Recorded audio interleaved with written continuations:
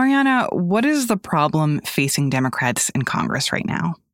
Well, Democrats are really in a tough spot. Their status of their majority is really up in the air. That's Mariana Sotomayor. She covers Congress for The Post. Democrats at this point are trying to make sure they can hold on to the majority. And many members who are called the frontliners, because they are the front line of defense to that majority, are really starting to question leadership about the path forward for this year. With midterm elections looming, Democrats are looking around for results that they can show to voters, and they may have to get creative. From the newsroom of The Washington Post, this is Post Reports. I'm Martine Powers. It's Wednesday, January 19th. Today, we're looking at how Democrats are scrambling for a new strategy. And we've got a story about redistricting in Ohio, where a new effort to prevent gerrymandering may have backfired.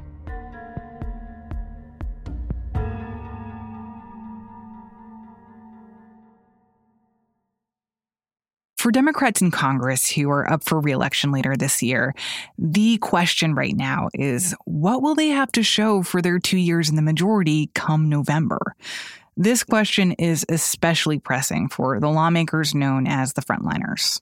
So the Democratic frontliners, as they're known up here, colloquially on Capitol Hill, they are ones who truly represent usually Trump districts. So districts that Trump won by 1, 2, sometimes even more as like 5 percentage points.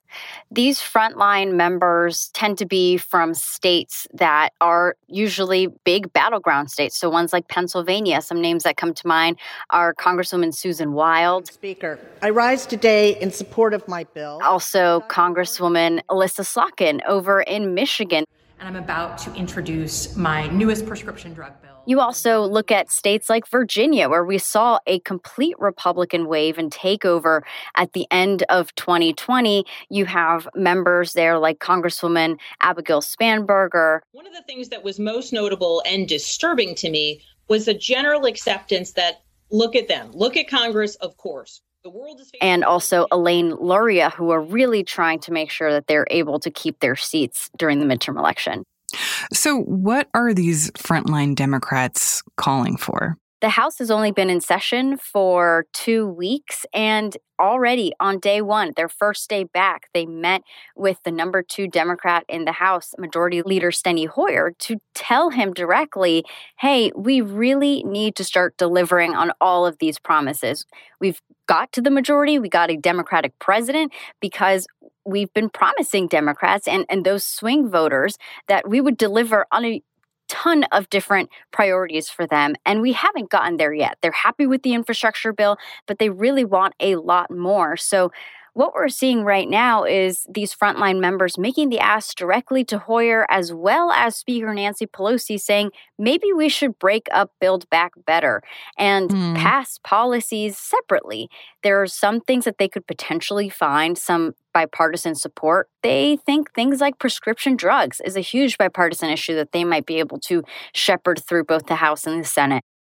And by prescription drugs, you mean like efforts to essentially lower the price of drugs for Americans? That's correct. And it's something that you see across the board. Doesn't really matter your political affiliation, something that people really deal with every day. And, Democrats also think the child tax credit, which Americans saw just, a couple of $100 in their paycheck being given out by Democrats, that's been taken away. So we might see a reaction to that now that families realize, oh, I was getting this money, it was helping me, but now I'm not able to get it. How does Senator Joe Manchin feel about this Break Up, Build Back Better plan? So it's something that hasn't been posed to him yet. A lot of the focus over on the Senate side has been voting rights. And of course, for him, that means, are you going to vote in favor of, eliminating the filibuster in its current form? Of course, he has said time and time again, no, that is not something I'm going to do. And what Manchin has said for a long time is, we should take a pause. We should take a breather on Build Back Better. And he's also said maybe we should look at things like the child tax credit, for example. He isn't necessarily against it. Same thing with paid family leave, for example. But he thinks that there could be a bipartisan solution to those two policies. So he may be on board with trying to find a way to get Republicans on board on certain policies, but we don't know for certain if he's totally okay with breaking up the legislation. But we do know he doesn't like the Build Back Better Act in its current form. So if there were a world where you got enough Democrats to support this plan of breaking off certain parts of the Build Back Better Act, what are the chances that any Republicans would sign on to any of those things? Yeah, I mean, that is the big risk. And that's exactly what leadership tells these members. They say, there's no guarantee that Republicans will sign on, especially the closer that we get to the midterm elections. Some of those Republicans may not want to be affiliated with any Democratic bill, any bipartisan bill, even though it might be something that their constituents support. So, I've asked Democratic members, I'm like, well, what gives you the idea, right, that Republicans will sign on? And when it comes to things like prescription drugs and child tax credit, they say, well, some Republicans were really just basing this off the fact that they've said in the past that they would be supportive of this measure if you trim this, if you change that. So they would want to start having those conversations now in January rather than in August when everyone is on the campaign trail trying to make their pitch, trying to say this is what we did, and try not to highlight what they weren't able to do. So it is pretty risky, but it's something that Democrats want to at least have the green light from leadership to be able to pursue. I think the fact that these discussions are happening now is evidence of how much there seems to be this doomsday cloud currently over the Democratic Party, both because of the outcome of last November's elections in Virginia, for example, and also because of how poorly President Biden is polling right now. But I wonder, how much can that change between now and November? 10 months seems like a really short time. Sometimes it feels like a really long time. Is there real potential for change here? When I've talked to Democrats all throughout last year, they were saying, they were hoping the magic formula was we pass the infrastructure bill, we pass the Build Back Better Act, the two major big policies promised by the Biden administration. And then, we get to a point where maybe in the summer, the economy will be rebounding. It will be much better. The inflation prices that we've seen will start going down. All of those things Americans will be noticing, not to mention the fact they'll be seeing, shovels in the ground with new infrastructure projects in their own communities. That is the kind of momentum Democrats need to be able to go into the final months of the campaign trail and say, look, we've delivered. That has been what they want to tell the American public. You put us in office. You've seen the past Republican president, the past Republican majorities in Congress. They weren't able to do much with their own in-party fighting, but we were able to deliver on so much. And whether you feel these effects now, you will feel them in the next couple of years. And remember, oh wait, Democrats were able to do that. That's all in question now because the Build Back Better Act is currently stalled.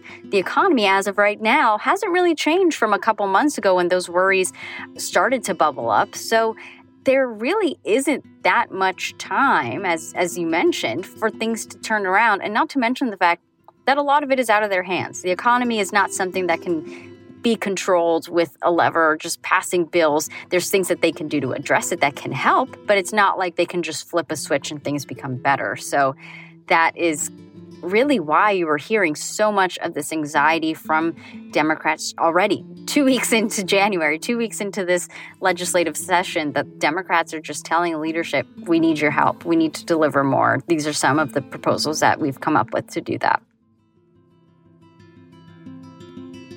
Mariana Sotomayor covers Congress for The Post. Emma Talkoff produced this story. In a news conference on Wednesday afternoon to mark his first year in office, Biden took questions from reporters, many of whom asked about what he so far has failed to get done. Mr. President, your spending package, voting rights legislation, they're not going anywhere. So that's true. Is there anything that you are confident you can get signed into law before the midterm elections? Yes, I'm confident we can get pieces, big chunks of the Build Back Better law signed into law. And I'm confident that we can take the case to the American people that the people they should be voting for who are going to oversee whether the elections, in fact, are legit or not, should not be those who are being put up by the Republicans to determine that they're going to be able to change the outcome of the election. After the break, another key factor affecting how the midterms could go. Redistricting gone wrong again. We'll be right back.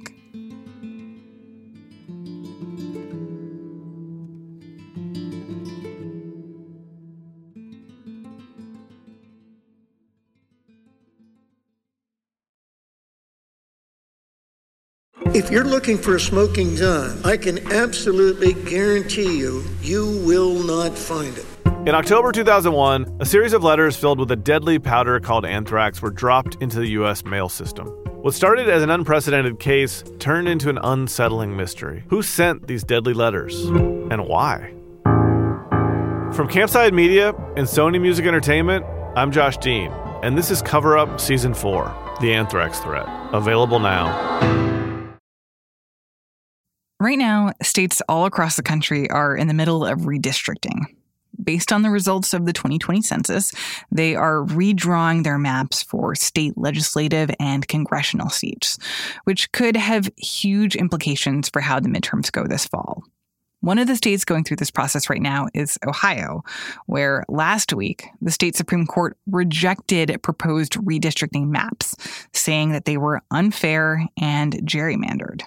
What's surprising about this outcome is that these maps were approved by a commission that was supposed to be bipartisan, one that was designed to prevent gerrymandering, but hasn't. This got a grade of F on the fairness scale because it gave a strong partisan advantage to the Republicans. That's Dan Baltz. He says that the current redistricting debacle in Ohio tells us a lot about how complicated this has all become in states all across the country. And how even the solutions to gerrymandering, these new rules and processes that are supposed to ensure that it all happens fairly, sometimes they still don't work. We went to Dan for a deep dive into what's been going on in Ohio and why the battle over redistricting there is a reminder of how difficult it is to take politics out of what has always been a very political process. This whole process started in 2015 with a ballot initiative in Ohio that was approved overwhelmingly by the voters, 70% approval, to create a new and less partisan process for drawing state legislative lines. The idea was to take it out of the hands of the state legislature, which has traditionally drawn the maps in Ohio and in most places, frankly. And in Ohio, where Republican legislators had created a very gerrymandered map that gave them considerable advantage far beyond their traditional vote they get. What happened in Ohio was that this commission ended up producing a set of maps that continued to give Republicans, who still hold the majority in the legislature, it continued to give them a considerable advantage, a partisan advantage.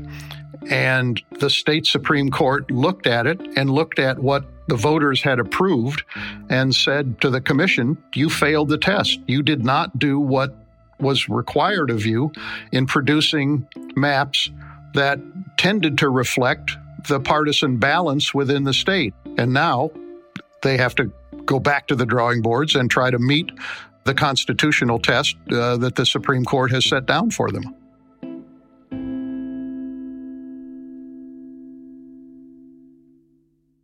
For people who don't know, I mean, you talk about partisan gerrymandering. Like, basically, what does that mean? Well, partisan gerrymandering is the sort of deliberate drawing of lines to give the advantage to one party or the other, and it's always the party that has the power to draw the lines. And this has gone on for years. When Democrats have had control of legislatures, they've done it. When Republicans have had control, they've done it. Republicans have been particularly aggressive since the 2010 census because they won a big election in 2010 and therefore had control of a lot of states. And what analysts and public-minded citizens and groups have looked at is the idea of taking it out of the hands of politicians and putting it into more neutral hands, i.e., into a commission that is made up in a different way than just simply having a legislature do it, which is traditionally how it's done. And that's what they basically came up with for Ohio, right? That this was part of their solution to try to prevent gerrymandering in Ohio, to create one of these commissions that was a little bit more independent. Exactly. They did this in a ballot initiative in 2015, and the idea was that it would require the commission in producing the maps to pay attention to fairness in the districts, not to give an advantage to one party or the other, and to, in some way or another, tend to try to reflect as best they could the statewide vote for legislative seats over a period of time, basically over the previous decade. And in Ohio, it was made up of 7 people. It turned out that the 5 of them are Republicans and 2 of them are Democrats. The 2 Democrats are from the legislature. This commission was tasked with doing that. And, there's been success with commissions in different places, but not all commissions are created equal. And the ones that I think have had the most success are commissions where citizens have basically the control. So in the case of Ohio, which one is their commission? Are the 7 people, are they mostly citizens, or are they? No, there are no citizens on this commission. It's the governor and the state auditor and the secretary of state, 3 statewide elected officials, all of whom happen to be Republicans, and 4 members of the legislature, 2 Republicans and 2 Democrats. But what's really interesting is that they created this commission, and you would assume that the commission took responsibility or control for producing maps, which then they would discuss and debate and kind of hash out. But that wasn't the way it happened. It went back to the legislature, and the Republican and Democratic caucuses in the legislature produced their own set of maps. And understandably, the Republicans' map favored Republicans considerably, and the Democratic map tended to be more favorable to the Democrats. Wait, but what you're describing sounds pretty counter to what it seemed like the whole point of the solution is to take the map making out of the hands of politicians so they wouldn't advantage their own party and let a more neutral body come up with it, not just give it back to the people who have been making the maps for a long time. Well, that's true. And in some ways, the commission was operating under the constitutional changes that had been passed in 2015. The constitutional change in this case did not set up a citizen commission. California has a citizen commission. Colorado has a citizen commission. Ohio and other states that have redistricting commissions that are intended to be somewhat more bipartisan, nonetheless are still in the hands of elected officials. All 7 members in Ohio were elected officials. But as I say, there was no independent staff of the commission that produced the maps. It was legislature. So in that sense, it certainly went against what you would think of as the spirit, if not the letter of the law or of the constitutional changes. And I think that's where it went awry. The other thing that was striking was the degree to which the maps that Republican legislators came forward with fully reinforced the advantages that the Republicans currently have in the legislature. So when you look at the map that this commission came up with in Ohio, what was so bad about this map that it got rejected? Well, it was clearly designed to favor the Republicans. One of the statistics, and a very important statistic that the court looked at in Ohio, was the kind of 10-year state average of how voters selected legislators. And over that period, Republicans got about 54% of the vote, and Democrats got about 46% of the vote. But the map that the commission ultimately approved was one in which the Republicans were going to get at least 60% and maybe 65 or 67% of the seats. Princeton has something called the Princeton Gerrymandering Project, and they keep a very close eye on everything that's going on. And they give grades to the maps in each of the states. What grade did this map get? This got a grade of F on the fairness scale. And it said, because it gave a strong partisan advantage to the Republicans. Huh. Well, then, so what happens now? Like, where does the process go from here? Do they just start from scratch? Well, they do. I mean, the court struck it down and said, in the case of the state legislative maps, you have 10 days to come forward with a new and acceptable map. That's where things stand at this point. The commission is working at this, and they will have to produce a map that's acceptable. I mean, the one good thing about this process is that it gives the court, the Ohio Supreme Court, the ability to review these maps and see if they meet the tests from the ballot initiative that was passed by the voters. And in this case, the justices basically said, no, start over, go back to the drawing board. What does it tell you that this redistricting process in Ohio has become so political? And is that something that we can expect from these other states that are also going through this process right now? This is a highly political process. It always has been. And I think there's almost no way to fully remove politics from it unless literally you just give it all to citizens. And in some states, they're working on that. But there are degrees of politicization and efforts to reduce it are fairly widespread. But states are just getting used to this. And politicians are loath to give up the power. One of the things about redistricting, in addition to giving your own party an advantage, it's a kind of an incumbent protection racket. But it's a political process. I mean, there is a tremendous amount that rides on how the district lines are drawn. And one of the things that has happened over the many years that I've watched this process is that the computer technology has become more and more sophisticated and more readily available to the people who are doing it. So you can do all kinds of tests by moving district lines 1 block or 2 blocks this way or that way, and you can instantly see what that does in terms of kind of the partisan divide in that district. So it's a process that's given to manipulation, and politicians are going to protect themselves when they do this. So I guess in some ways, do you see what's happening in Ohio as a bit of a test case for what is happening in a lot of states around the country, that even when measures are put in place that are supposed to moderate the opportunity for partisan gerrymandering, that people just find new or more advanced ways of doing it? I think the lesson out of Ohio is that the voters have a sense that this is if not a corrupted process, a damaged process, and they want something that is fairer. But the question is, who designs the solution to that? And in the case of Ohio, the solution was imperfect. Now, it's possible, because the Supreme Court has forced the folks back to the drawing board, that these maps will end up to be more fair than they otherwise would have, and certainly more fair if there was not this process in place. But the ability to get to the point that people are hoping for, which is to say both less partisan lines and more competitive districts, still seems as though it's a long way away. And, this only happens once every 10 years, and then people forget about it. So we're going to see what this cycle produces, and then people will begin to look for other solutions and see what they can do in terms of ballot initiatives.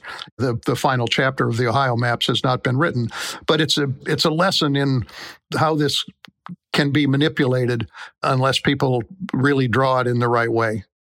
What about the math option? Like, isn't there the option where you just get the you come up with a formula for the most fair way of doing it, and you just get the computer to spit out what it thinks is mathematically the fairest apportionment and call it a day?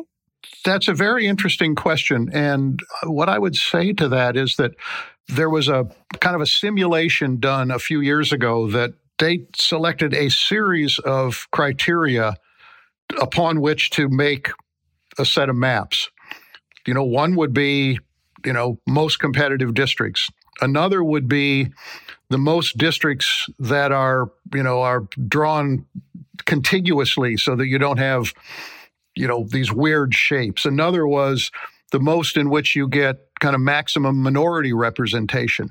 There are all kinds of criteria that go into people's sense of what makes a fair set of maps. And what they found was that in every case, if you focus on one of those, the others fall by the wayside, and they, and you don't end up with something that you would say, well, that meets all of the tests.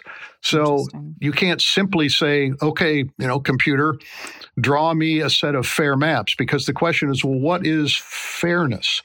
Is it maximum minority representation, or is it lines that don't look terribly, weird? Now, interestingly, in this Ohio case, one of the expert witnesses, who's a professor at Harvard, came in and created a simulated algorithm to try to draw the maps. And he did 5,000 maps or sets of maps, and said that what the commission had produced was the outlier, that there were 5,000 others that were less partisan based on what they were done. So, it took some work to do what they did with the Ohio maps, but you have to, you kind of have to have human hands on there, and you have to know what are the principal criteria, and those can be different in each state. I mean, each state can, if they create a commission, they can say, here are the 2 most important things that you have to do, or here are the 3 most, or here's the single most. And you can end up with different kinds of maps as a result of that. And what are the stakes of this when it comes to the midterm elections in November? Well, the stakes are enormous, because at this point you have a very closely divided House of Representatives. And if one party, and particularly if the Republicans, were to come out of redistricting with having essentially added 4 or 5 or 6 seats that are likely to go in their direction, that alone could flip the House of Representatives.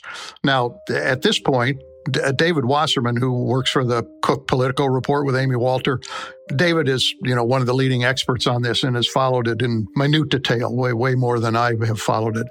And his bottom line at this point is that there's going to be a little bit of a Republican advantage, but not necessarily as much as people might have thought at the beginning of the process. So that's one thing. But the other point that David has made is that as we have gone through this process this time, there will be fewer truly competitive seats than there used to be. And the number of competitive seats has been declining steadily for a couple of decades. And the importance of that is that if these seats are not competitive, it means that the primary election is the most important election in determining who's going to hold that seat. And primary elections tend to be dominated by people on one end of the political spectrum or another, so that it creates safe Republican or Democratic seats and makes those seats perhaps a little bit easier for somebody on the right wing or the left wing to be able to win them.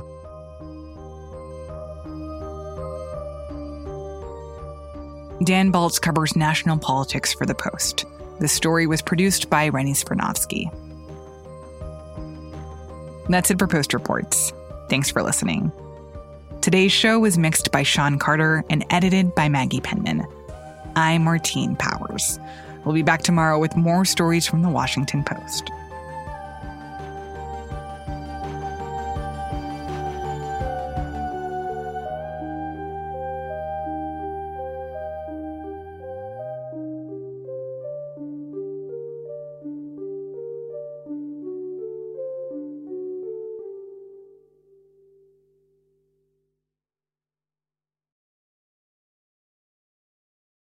If you're looking for a smoking gun, I can absolutely guarantee you, you will not find it.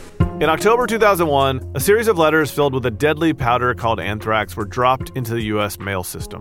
What started as an unprecedented case turned into an unsettling mystery. Who sent these deadly letters? And why? From Campside Media and Sony Music Entertainment, I'm Josh Dean, and this is Cover Up Season 4, The Anthrax Threat, available now.